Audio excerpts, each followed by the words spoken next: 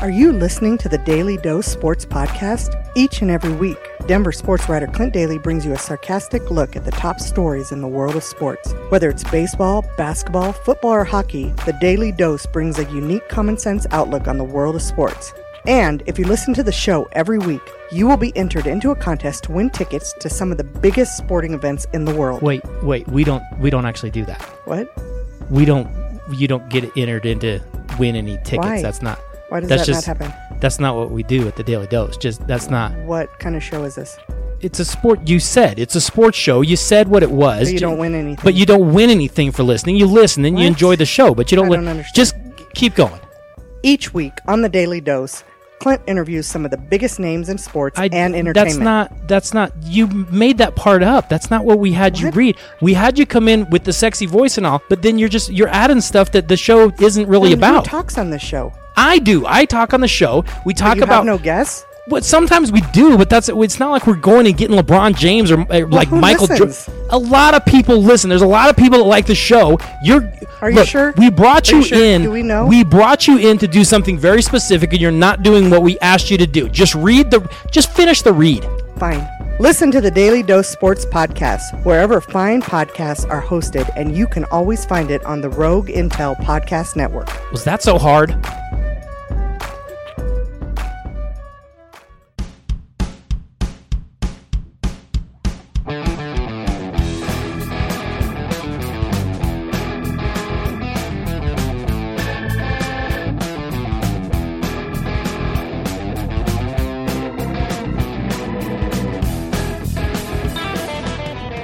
Hello, boys and ghouls. Are you ready to come down to the sewers with us? Are you ready to float too? You'll float too. You'll float too. You'll float too. Yes, my friends, welcome to another awesome episode of the Powerful Nerdcast. I am Corey, and joined with me, as always, is my good friend Christian. Hey, Internet. Come on down to the sewers with us, and let's float along in this episode of the Powerful Nerdcast. That's right. Free balloons, free cotton candy, and lots of popcorn, because we love to watch it pop. Guys, today we're going to talk about what is arguably the most successful horror film of all time. And I know that seems a little crazy, considering there have been a lot of classics in the past, but the brand new... Are you talking about Unfriend Me? Is that what you're talking about? I am not talking about that shitty-ass social media horror film. Why is she still logged on? Oh, no. Why is she still on? No, I love horror films. Even last October, we did a top 10 favorite horror films for each of us. But I don't go to the theater to see them too often. No, I mean, horror films are first you kind of got to be in the mood for them. And then on top of that, if you're not in the mood for them and they're not scary, you just feel like you wasted all your money. Exactly. You're just it's such a gamble, because an action movie, I feel like most people can enjoy one, but a horror film, you're either too sensitive for them, or they're not actually scary and you're pissed because you thought you were going to be scared. Horror films kind of have a lot of baggage with them. Mm-hmm. But it delivered. It did. As a film, not just as a horror movie, as just a film. It was very well put together, well polished. The clown, you saw a lot. Mm-hmm. That's the other thing. Not many jump scares.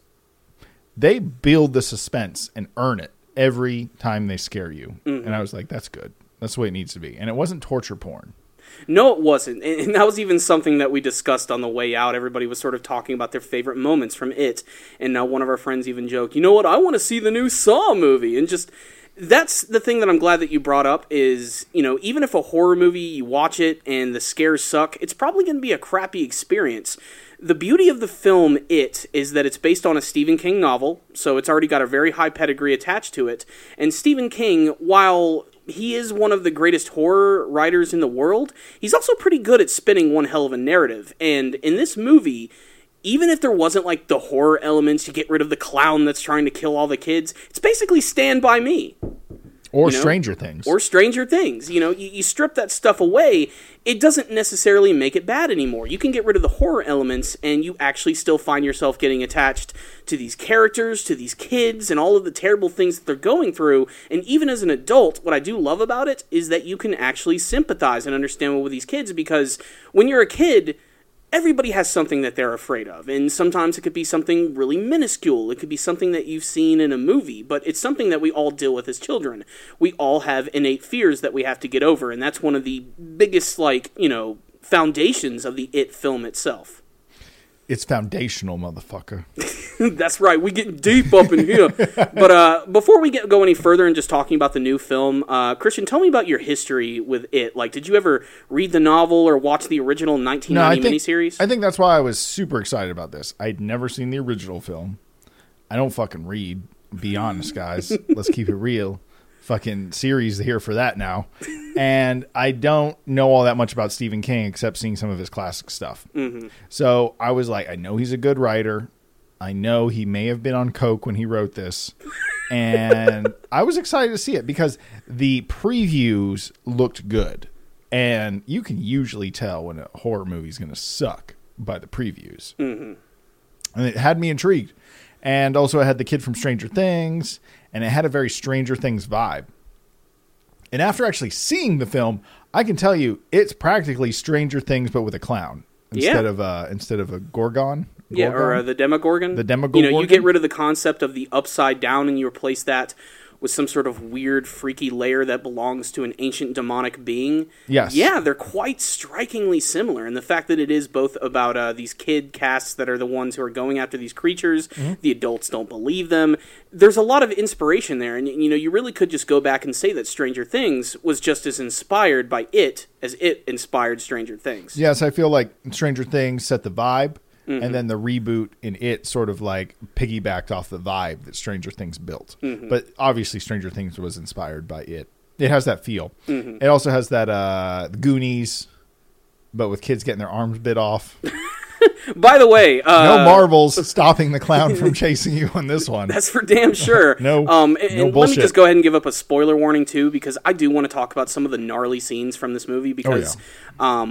one of the things that's going to separate this adaptation from the original 1990 miniseries is that it is a film. It's something that's in theaters, so it's not going to be restricted by censorship. It's an R-rated film, and it certainly earns that within the first 8 minutes.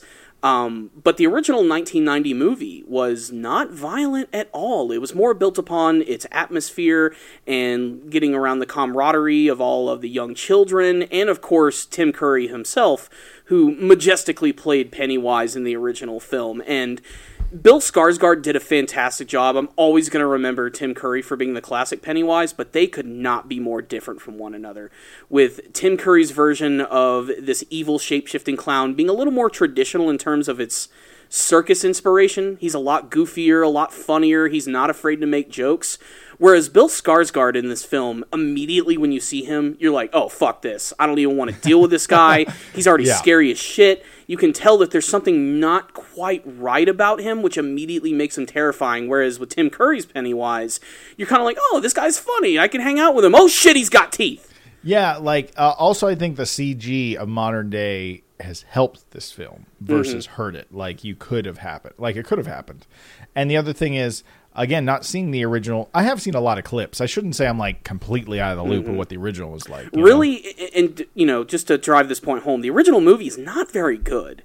That's the thing. It's not a great movie, but if you do want to digest it, just go to YouTube and watch all of the Tim Curry Pennywise scenes. That's really all you need to see. Yeah, it'll get you up to speed in what's going on. But when you look at this Pennywise, I felt like you knew it was a clown. It felt like a clown. It didn't feel circusy necessarily, but it felt like a clown. But you knew there was some underlying evil to it immediately. Mm-hmm. And also I feel like modern filmmaking has made it a better movie, because I feel like the lighting was more dramatic. Visually speaking, this movie looked great. It's completely upgraded. To be honest, this was a good movie. It doesn't even matter that it was a scary movie. Mm-hmm. In general, it was a good film. So I felt like that was very helpful in it being a better film than the last one. Mm-hmm. But to me, as soon as that clown came on, I was like, oh, fuck this. You could just tell. And my fiance was there with me, and she was so terrified of clowns. She was just like, I don't like clowns. But by the end of the film, she actually said she liked it a lot because we've mentioned earlier already, it felt like Stranger Things, but with a clown. And the clown actually had a big personality. It wasn't so much just this scary entity that shows up whenever no one's looking and just grabs you and pulls you into the shadows. Like, it draws you in. Every time the clown shows up to fuck with you, there's a scene where you really interact with the clown. Like I said, it doesn't just appear from the shadows. Yeah, it's not just an excuse to walk down a dark corridor and then he just pops out and attacks you. Yeah, and everyone hears a scream and it cuts away. It's not like that. There's the way it engages with you is with psychological warfare. So it's completely interesting that the way they did it. And I think it's probably a better movie than The Last It, but I haven't seen The Last It. I mean, by a long shot, in terms of a film, production value, acting and everything, it blows the fuck out of the original one. I mean, it's so much better in every single way. Like I said, Tim Curry's always going to be classic, and when I was a kid and I saw that movie for the first time, it scared the fuck out of me. You have to remember, though, that when I saw that film for the first time, I was roughly 5 years old, and it aired in 1990, and oh god, everybody's going to know how old I am now. Anywho, what was really 42. Yeah, oh god, I'm not that fucking old. But this movie was a big deal when it came out. Even when I was 5 years old, like I remember, like distinctly, like hanging out with my parents in the den, watching TV after Sunday dinner, and there were huge commercials about this movie. And it aired, I believe, on a Monday and a Tuesday. And I tried to watch a little bit of it with like my older brother when it aired for the first time. Within about 8 minutes of the movie, when you actually see Pennywise and he like reveals his teeth for the first time, I just said, fuck this, and I just ran away, and I abandoned the film for years, and I came back to it as a teenager, and I was like, whoa, this is the best comedy that I've ever seen. Because Tim Curry is a laugh riot in that original film. And when you know it's Tim Curry, that totally gets rid of the fear. Oh, yeah, because he's the guy from Clue, all that kind of funny stuff. Rocky Horror Picture Show. He's a sweet transvestite from transsexual Transylvania. How do you take him seriously at that point? He's the main villain of Fern Gully, for Christ's sakes, and this guy is like one of the scariest, iconic killer clowns of all time. But like I said, when you know that and you see his face, you're like, oh, that's Tim Curry. But Bill Skarsgård, an actor who, let's face it, is relatively unknown at this point. He starred in a few pretty decent projects. But the makeup that they did with him in this film, you can't even recognize him. He looks like he became that character full on since the very first time he appeared on screen in that film. And it just sucks you in the entire time. Yeah, I also feel like Pennywise as a villain is an interesting sort of dynamic. There's some straight up, I don't want to say plot holes, but like, okay, spoiler warnings. I just got to explain parts of the film to explain my point of view on this. Like, Pennywise can physically attack you, but yet at the same time, if you stand up to him in a straight up way, he kind of can't hurt you. So it's sort of hard to explain where the lines of like real and fake begin. Because if you get drawn into him, he is like allowed to hurt you. Mm-hmm. But if you stand up to him and you're like, you're not really scary, you're not bothering me, he doesn't seem to have the ability to affect you. Yeah, it's Freddy Krueger rules. Yeah, okay, basically, that's a good way to put it. Pennywise is I don't want to get too much into his origin because I don't want to spoil too much for those who did not either read the novel or watch the original thing, but there is going to be a part 2 of it, I assure you. They make that clear at the end of the film. Pennywise himself is a sort of creature that feeds off of people's fear, and it's what gives him strength and allows him to go through all of his crazy transformations, and essentially is what allows him to become a monster to devour people whole. When you stand up to him, you show no fear, you show no mercy, you get right up in his face, he suddenly becomes weaker, and he actually begins to starve. It's a pretty interesting concept, and it's basically a glorified metaphor for facing your fears head on. The whole film, in many ways, is a metaphor for facing your fears and growing up. That's basically what I got from the original novel, the original film, and even this one right here. As you get to spend a lot of the movie with all of these kids who are really the stars of it, and man, they all do a great job. They all have distinct personalities and backgrounds and distinct fears that they have to get through. And I think if I had to choose like standouts, obviously the kid from Stranger Things did a fantastic job. He actually played like a completely different character in this. He did, which was great. I was afraid they were going to kind of try to make him sort of the same character. Like the shy brave kid. In this, he's like kind of the dumbass, outspoken kid. Mm-hmm. The character that he plays, his name is Richie, and he's like the original novel and the original miniseries. He's kind of the comedian of the group. Very much he so. loves to make jokes constantly. That's just kind of what he does. And ironically, since he loves to make jokes, his biggest fear is clowns, which is, of course, why we get to see a lot of Pennywise in the film. Little fun fact, in the original 1990 film, who played Richie was none other than a young Seth Green. Really? Yeah. Dr. Evil's son, the creator of Robot Chicken, Seth Green, played Richie in the original films. They're both sassy. I can see that. They're very different styles of comedy. A lot of that having to do with the fact that, too, this film takes place predominantly in the 1980s, whereas the original It novel and miniseries, when they're children, takes place in the 1950s, which leads to a lot of different imagery. And at first when I heard that, and I'm like, they're doing this, my immediate reaction is, oh man, they didn't have to do that. I'm a guy who's a purist. I like things the way they are. But the 80s setting worked really well. It didn't detract from the original story, and it was the perfect, I think, time period because it's before cell phones, it's before internet, things are still going to be tension-filled and scary. They're not going to be able to get immediate help if they need it, and obviously, I'm a little biased. I think the 80s are fucking awesome, so anything that involves them is great. And again, it goes back to the whole Stranger Things thing. Yeah, no, the 80s are kind of like hot right now, so that's kind of, I think, why they also did it. Yeah, some of the music choices in there were really good. Just some of the posters, the dialogue, the clothes that they were wearing. It definitely felt like the 80s, although there were times when it definitely felt like the 2000s trying to imitate the 80s. I feel that, like, I felt like the time period was borderline lost, besides the point where they were looking at the slide machine. Yeah. And some of the other things, but I felt like it almost was ambiguous with the time period. And also, they spent some time in the sewer. Yeah. I don't think the sewer looks any different in the 80s as it does Not really. now. You know? Like, and I thought they made his whole sewer look really cool. Like, apparently that was all a big set that they created. They didn't film in any sewers. They actually just created all of that. Okay. And it looked really fantastic. It had a very distinctive, nice corridor look to it, and it made it look a little different than the one we saw from the original series, and still very different from how I imagined it when I read the novel, but still unique enough. Yeah, it's interesting.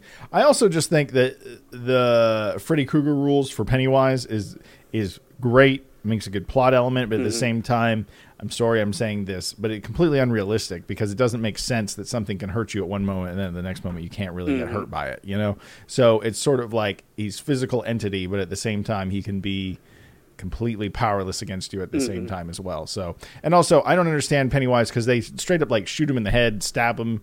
They do a whole bunch of stuff. They beat the fuck out of him. Well, they have what did you call that? What was that movie? Grindhouse? It was like the scene at the end of Death Proof. Yeah, where they just kick the shit out of the villain for like 10 minutes. That's kind Rosario Dawson and all her friends just like beat the fuck out of freaking what is his name? I feel bad for always forgetting his name. He was in Guardians of the Galaxy too. Freaking was it Kurt Russell? Was it? Hell yeah, it was Kurt Russell. I'm pretty damn sure it was Kurt Russell. Yeah, it was Kurt Russell. They just beat the shit out of him. But yeah, like that's what they and it is what happens in the original novel. It's what happens in the original show. They eventually let go of their fear. They realize that they have the power to take this guy down, and they beat the fuck out of him. And after watching him prey on the children the entire movie, it feels good to finally see that happen. And that's why it works. It works because Pennywise was terrorizing these children. He wasn't just showing up in the shadows and grabbing them and stealing them away. He was terrorizing them because he feeds off their fear, you know, and that was why. And he would attack them when he knew he couldn't actually get them, like whenever he would come at them when they were in the garage, and all they had to do was like open the garage doors and get rid of them. Let's talk about that scene for a second. That's actually one of my scene? Yeah, it's one of my personal favorites. I wish they hadn't from the ruined film. it in the trailer. I'll be honest. That's the one thing. Well, they kind of didn't ruin it, and again, big spoiler warning.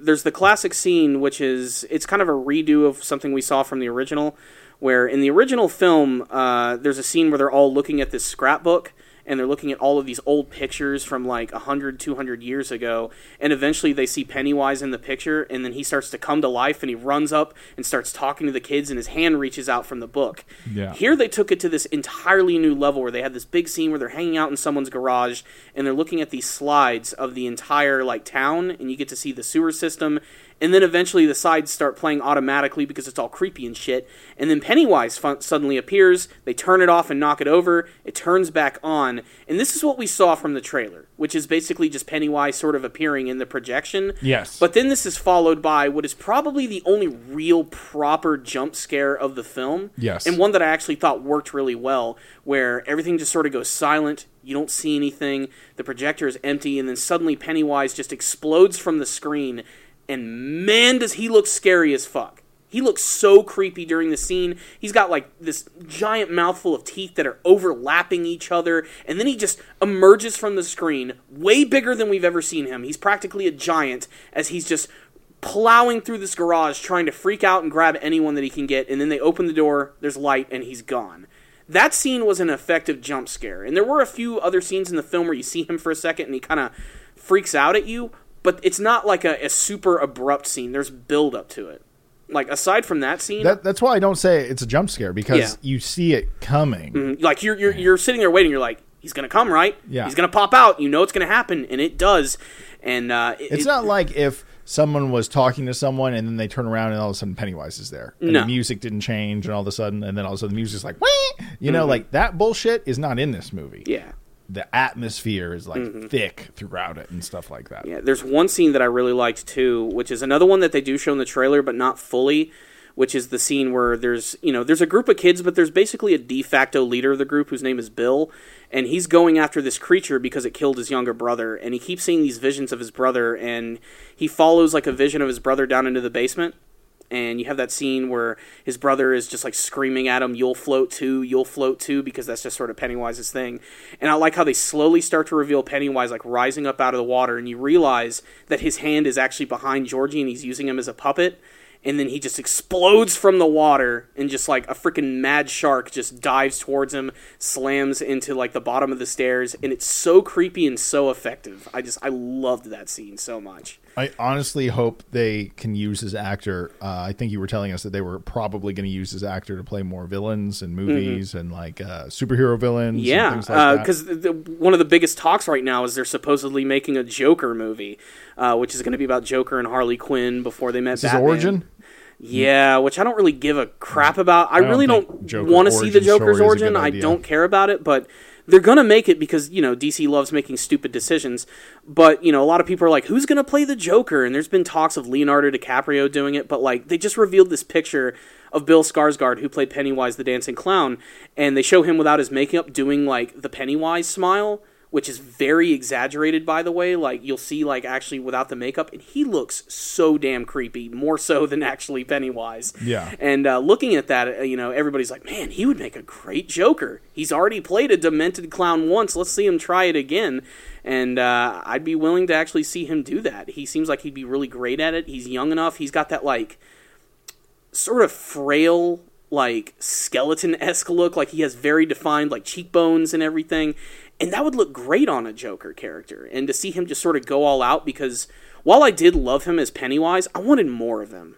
I wanted a lot more scenes of him talking. Most of the opening scene of the film is really all you need to see to know, like, what he's about. But there's only so many other scenes in the film where he actually has, like, real distinct dialogue. And every single time that happened, like, just, man, I loved it. I thought it was great. You could tell he just got so into that character. And, that combined with the design and all the creepy things that he transforms into, like, man, there's some great stuff in this movie. I just feel like the whole movie was not happy. Nothing about that film was happy. There were only a couple scenes that legitimately, like, like when the friends all meet each other and they decide to have like a fun time in the summer by going to the quarry and swimming and listening to fucking Run DMC and shit. Like that was good. That was nice and pleasant. And then they immediately rip that away from you and you're like, oh yeah, killer clown. Yeah, killer clown. But I mean, like, the one kid has this shitty mom. The girl's probably getting sexually molested by her dad. There's no question about it. Well, there's not question. The father was just as creepy as Pennywise in this film. That's why I felt like there was no escape from the shit these kids were in, because every person they ran into was making their life a living hell in a different way. Yeah. And then Pennywise is like the fucking shitty clown sundae on it, It's true. Like, these kids cannot catch a fucking break. They're considered the losers at their school. They have issues with their parents. The bullies in particular, the main bully, whose name was Henry Bowers, who's another main character from the novels, who is a pretty big character in the film as well, literally, like, basically tries to kill them in this film. Like, they cannot catch a break. Yeah, the school bully that takes it too far, you know, and it's just overall a very shitty world, you know, in the sense that, like, these kids have no help from anyone but their group. But it's also tied into the mythos of the It story, and they don't get into it as much in this movie. They hint at it a little bit, like the town that they live in, Derry, Maine, is basically like a cursed town that is under the control of Pennywise, because the adults don't seem to care too much about the things that are going on. The outside world doesn't really seem to take too much of notice, and that's because it literally just like has its web over everything. And then that's not a pun on the fact that it might actually be some sort of giant spider like the original film.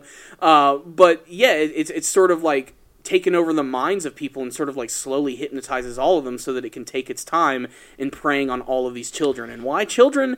Because they're the easiest to scare, and something that is more scared tastes a lot better to it. Yeah, like, he takes his time marinating those kids. You know, he like, does. He doesn't just eat them. And Especially, even though he could, because that would be a waste. Yeah. You know, it would be a total waste if he did that. Especially in that, you know, I think the most iconic scene of the film will be the first 8 minutes of that, I'm just going to call it the Georgie scene, where we get to see his very first kill. We're introduced to Pennywise for the very first time. This is a scene that I'm so glad they decided to just you know what, we're going to have balls, we're going to kill a small child on screen, and we're going to make it gruesome. In the original version, it was Tim Curry grabbing onto a kid's arm, and then they do a slow push-in on his face with teeth. That's all you see. Yeah, I watched that the other day, and I was like, oh, this was so different. This was tame. This is almost all they wanted you to do was, like, imagine what happened to the kid. They don't, which in many ways is just as scary. Not because you don't really know what happens. Not with modern CGI. But with the new Pennywise, not only does he have teeth, but his like entire jaw like opens up like a freaking boa constrictor, and you see all of these nasty teeth just explode out, kind of like a goblin shark. Yeah. You see like its gums come out and everything, and then he just like plows down right on Georgie's arm, bites it off, and you see this kid just struggling in the rain, trying to crawl away. All of a sudden it turns into Saving Private Ryan. You know, it's like, whoa, that's a fucking 8-year-old. They not only show Georgie getting his arm bitten and ripped off, but then they show his actual death, and it was just like, whoa. And it sets the tone for the rest of the film. You find yourself at the edge of your seat wondering when this thing's going to appear and when it's going to transform into some sort of creepy monster. That and a lot of the other parts of the movie that were really fun, and things that deviated from the novel, but I think in a good way, was just getting to see what he transformed into like throughout the film and like preying on the kid's fear. There's a lot of great scenes in this movie, like watching a decapitated child who's completely burnt chase someone through a library. God, I forgot about that. Yeah, that scene was really creepy. The flute bitch. The flute bitch. The flute bitch. That's just this creepy like image of this woman on a painting who haunts the child whose name is Stan. Or there's my personal favorite, which is the leper, which is this something that was not included in the original 1990 movie, but is in the novel. The child Eddie, who has a really protective mother who's obsessed with his health. Of course, he's afraid of a leper, which is this disturbing man who is just like literally like his body is falling apart and melting. And I loved seeing some practical effects in there too. I thought for sure that was just a zombie. I didn't even understand that was a leper. Yeah. You know? And what I mean by a leopard, if you don't know, is a person with leprosy. Yeah. You know? Yeah. People don't see that nowadays. So a they don't super know. gnarly skin disease. Yes. And this one was obviously taken to horror levels, and they made it really nasty. Very. And there was a lot of great practical effects on that guy, too. Like, if you go back and look at it, they did a fantastic job on... Oh, God, I just burped right in the microphone. Hell yeah, everyone. Welcome to that world. Sorry about that. Smell-o-vision. Anywho, but like that scene was followed by him chasing him, and then suddenly Pennywise came out and started talking. Just the one thing that I love, this new effect that I think they're using more and more is where they'll like track an object, but then the rest of the world will kind of move around it. You see it a lot in that. Remember stock footage of bears? You know, when that woman is running at the camera and it's tracking her face and the world's moving around, but her face stays in the center of the frame. Like after the leopard scene and he runs to the back and Pennywise is holding all all the balloons and stuff, and it does that weird track shake thing. Mm-hmm. I find that whole effect to be so interesting. Yeah. You know? I like it. It made that scene a lot more effective, Yeah, too. because how do you make the guy scary when he's standing in the middle of a essentially sunny field holding balloons? They have to do something with the editing. Yeah. And they Another major accomplishment of this film is while there are a lot of scenes that take place in the dark, a lot of this stuff is in broad daylight. And you get to see a lot of things like very clearly. They were confident enough in what they were doing with the scares and with how the atmosphere was handled that they weren't afraid of setting things during the day. No problem. Which is a really, it shows how confident they were in the film, which ultimately I think paid off. It's already broken, I think, $123 million just on its weekend opening alone. 123? Which is massive. On a budget of $35 million. I can't believe that movie only had 35 mil. I know. That again shows you don't need to have $50, $100 million to make a really effective film. This one right here did it perfectly, and they did a great job with every single asset they had. Every actor did a competent job, and I was most afraid of that. I was like, God, it's going to be a movie with a bunch of kids. They might suck.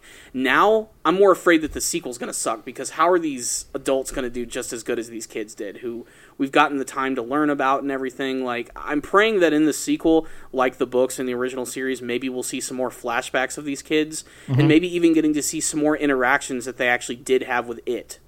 Because you think they're going to add more of the kids with it? I would like to think so. Now, they might not be huge scenes. They could be something really minor, such as literally just getting glimpses of the clown, but or something that he transforms into. But I'd like to see more of that, because yes, there is a sequel. They bust your balls with it at the end of the film. They show you the title, and it says It Chapter 1. And I loved being in the theater when that happened. You could hear the murmurs from the crowd watching, like, wait, what? Hardcore people who fucking read the novel and watch the original know there's probably going to be a sequel, but wait, it really so all in depends. the sequel, did they make it all one movie? In the original film, it was split originally because it was a made-for-TV film. It was split in two. It was like an hour and a half each. Oh, but then after that was done and they aired it on TV again, they would just show the whole thing. And then when they released it on VHS and DVD, they just slapped the whole thing together into this 3-hour just slog fest. Okay. Where you get 10 minutes of Pennywise and 2 hours of bullshit. Wow. I mean, that's not to say that it's terrible, but it's just not that great. The acting isn't really all that fantastic, and the story is boring. In particular, the stuff with the adults. The adult actors in the original suck. What is it with Stephen King? He was so popular, but I just feel like they didn't know how to handle grade A material back then, that they now they make Marvel movies, so they know how to transition from comics to movies. They make video game movies. Some of them are good. Maybe that's not the best example. No. And but they know how to take something from a different genre and make it a movie now. Mm-hmm. So I feel like they knew how to handle it. But man, back in the day, it was a big gamble. Mm-hmm. Big ass gamble. Even I've heard The Shining is good, but not like the book in the sense of it was good because they got good actors. Mm-hmm. But it's not actually the way it was supposed to be if you read the books. No. In fact, Stephen King hates the original Stanley Kubrick The Shining. Yeah. He cannot but stand Kubrick the film. is such a baller, and so is what's the main actor in that? Jack Nicholson. Jack Nicholson. Yeah. Why am I blanking on that? Jack Nicholson. He made that movie. Well, what was that? I remember watching a review, and they're like, Jack Nicholson just looks crazy. It's not hard to believe this dude goes crazy. No. It's just Jack Nicholson being Jack Nicholson while killing someone. Yeah. It's totally believable. I'm almost ready for them to remake The Shining for the umpteenth time, because in many ways, it's like you said, I don't think, in the 80s and the 90s, production value and acting, I don't know if they were ready to adapt any Stephen King stories. I also think CGI is so good now they can do more things. Mm-hmm. Now there was CGI in it, but it wasn't overused. Well, there was some crazy shit. Remember when he came out of the box and twirled around and his arms that was definitely twisted CG. in? Yeah, that was the dude is just very flexible. No, of course, it's CG. But I am also willing to accept CG on something, which is some sort of weird creature that has the ability to transform into shit. He's already otherworldly. A praying mantis arms and shit. Remember that? Funny thing, everybody's been debating about that. Were those praying mantis arms or were they spider arms? Anyway, I'm really interested to see if the spider's coming back. Is the spider in the novel? The spider, kinda. Yeah, I felt like that was a we're oh fuck, we need an ending. Yeah, make him a big spider. Hopefully, Wild Wild West won't rip this off later. Oh my god. But no, he has a spider form in the book as well. But even then, like I said, I don't want to spoil too much because hopefully the sequel will get into it more. Pennywise doesn't necessarily have a real form. I figure he's just a manifestation of your fears. Basically, yeah. He's a fucking boggart from Harry Potter. Yeah. He can be anything that you're afraid of. It's just the clown form just happens to be something he really enjoys, taking the form of because it's so easy to manipulate children with it. And he desperately wanted to make that happen. We're not going to see the end of Clown Pennywise, despite the fact that these kids are going to grow up to become adults and everything. We're going to see him return. It's going to be crazy. It's going to be goofy. And I assure you, it is going to get a lot more trippy. Okay, so go see this movie. Yeah. That's the other thing. That's really, yeah. I mean, there's a reason the critics are loving it, and it's just drawing in so much money. It deserves your attention if you're looking for a great horror film. If you're looking to be introduced to one of Stephen King's greatest stories ever told, then check it out. You're definitely going to get some entertainment value. You're not only going to get scares, but you're actually going to get a couple of laughs. This was a surprisingly funny film. So make sure to just sit back, relax, and enjoy it. It was great. Best horror film I've honestly seen since The Cabin in the Woods. I want to talk about something else before we go. Okay. The Disaster Artist. Do you know what we're talking about, Internet? Do you know what we're talking about? You need to Google this trailer. You are tearing me apart, Internet! I did not! Okay, so who would have thought that they were going to make some sort of... Who would have thought this isn't dead yet? I thought this would just go down in Internet history. Who funded this thing? How come the room keeps getting bigger than it really is? All right, so... James Franco, Seth Rogen, and a bunch of their other friends are apparently working on a biopic film which is about the making of Tommy Wiseau's The Room. And if you don't know what Tommy Wiseau's The Room is, I highly recommend you go watch it right now. And I know it's going to seem bad at first, because it is bad, but just watch the whole thing and take it for what it is, and then go watch this trailer for what is it called again? The Disaster Artist. The Disaster Artist. And you got to understand, Tommy Wiseau is a guy that's obviously a little off, and I don't mean that in a mean way, but he may have some light version of Down syndrome or something, he just seems a little off. And I don't mean that as first of all, I'm not a doctor, so don't listen to me like this is a diagnosis or anything. But I mean, he is a motivated dude that doesn't fit into normal society. Let me just put it that way. And his acting is dry, but he loves himself a lot, and but I'll also say this. If you want to make it as a man that makes movies for a living, you have to have unwavering confidence, unwavering willpower to push forward. And he had it. And he made a great, semi-great film. He made a film. It existed. And he made something with a camera. He made it. And I don't know what he made, but he made something, and it has obviously gone down in history.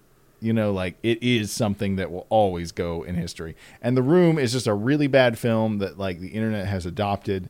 And for Seth Rogen and James Franco, they're pretty much stoners that have nothing better to do but make these dumbass films about pop culture. For all we know, this could be the best movie that they've ever made. James Franco's a fucking really smart guy, though. I hate saying that because he doesn't seem like that. Because he always plays the dumbest characters. But he's very quiet, very well-read, very, he can turn it on and off, is what it... But I don't think that Seth MacFarlane is like that. I think Seth MacFarlane is who you think he is. Not Seth MacFarlane. Seth Rogen. Seth Rogen. Yeah. Seth Rogen is who he is in the movies. I think that character is pretty much who he is. Seth Rogen, Seth Rogen's a funny guy. I'll admit that, but I don't think he's a very good actor.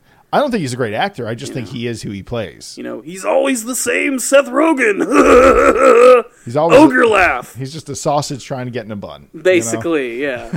But it just so happens him and James are just, they're really good friends. They love working on projects together, and they know their audience. Yeah. They know their fucking audience. And they know they're going to love this weird biopic of Tommy Wiseau, who has just got to be one of the weirdest motherfuckers ever, whose international origins are just mysterious as his film process. Oh my God. Just go look up The Room flower scene, and you'll understand the way this film looks and how it plays out. And you're tearing me apart, Lisa. Check that out.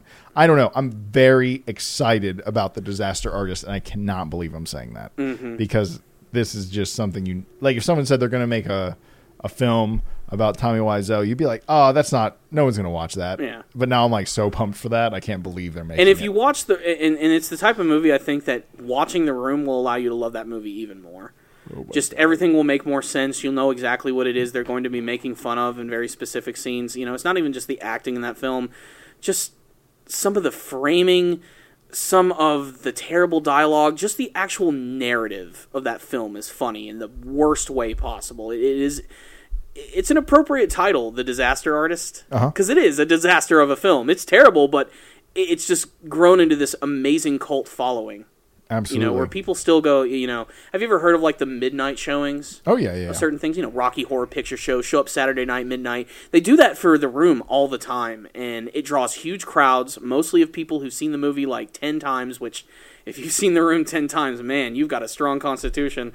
But they go there, they recite the lines, they bring plastic spoons into the theater that they throw at the screen. It's become like a theater, so to speak, like a big theatrical interactive show. And I can't wait to see how that audience is going to react to this film as well. And I can't wait to see what Tommy Wiseau's either involvement is or his reaction to this film is going to be, because I don't think he's going to be angry. I just Googled it. I mean, there's Tommy Wiseau and James Franco doing interviews together. Okay. So I mean, he's on board. Yeah, he's okay with this. And, you know, it's one of those unfortunate things. I think Tommy wanted The Room to be considered like a fun, good, artsy movie that was well made, but then it became so bad as like a bad movie that people loved it that he's like, oh, okay, no, it was a comedy that I meant to make the whole time. Ha, ha, ha. Like, he's just sort of, you know, kind of going along with it. I mean, it's easier to go with the flow than try to fucking tell everyone, no, this is art and you don't understand it. You can't tell the world that. Because I haven't seen Tommy, like, do anything else. Like, the only other thing I've seen Tommy Wiseau do is he directed an entire episode of Tim and Eric. And that's only because Tim and Eric knew about The Room and they had to bring him in. Really? They had, and he's even in the episode a little bit. And there's even, like, a few scenes from The Room, like, that's in there because they wanted to be like, this guy directed this movie, check it out. And that episode is just as weird, of course, as The Room is. It's awesome. Tommy Wiseau probably works a lot more than we realize right now. Yeah. I mean, because you'll float too. Oh my god! So how's your sex life? Why is that a line? I keep seeing that all over the internet. I don't remember that one. It's one of the random scenes of the film. You did good job. How's your sex life? Yeah. You're just a little chicken. Cheep, cheep, cheep, cheep, cheep. Anyway, guys, that is the fucking Powerful Nerdcast for this week. Yeah. Well, thank you guys for listening to our discussion of it. We highly recommend you check out the film, and we also recommend that you check out The Room for a lot of good laughs. And make sure to get yourself pumped up for The Disaster Artist. If you guys have any topic ideas, any questions for us, just make sure to shoot them our way. You guys can remember, you can check out the video version of this podcast on YouTube, but you can also download the show for free at Rogue Intel, and most importantly, at Blog Talk Radio. And you'll be able to check iTunes. And on iTunes. All for free. It's awesome. You guys can take us with you wherever you want to go. And of course, you can check out all of the other amazing shows from Rogue Intel as well. They are actually the guys that make this show possible. They're the ones that distribute it for us. So make sure to check out all of their awesome programs. And a really great way that you guys can actually support Rogue Intel and all of their various shows is to use our very specific Amazon link. If you're curious about the It novel and you want to purchase it from Amazon, use that link. What you're going to be doing is you're going to be helping to support these shows without paying any extra. Remember, that is rogueintel.com/Amazon. Use that for all of your shopping needs, and you'll support all of these kick-ass podcasts.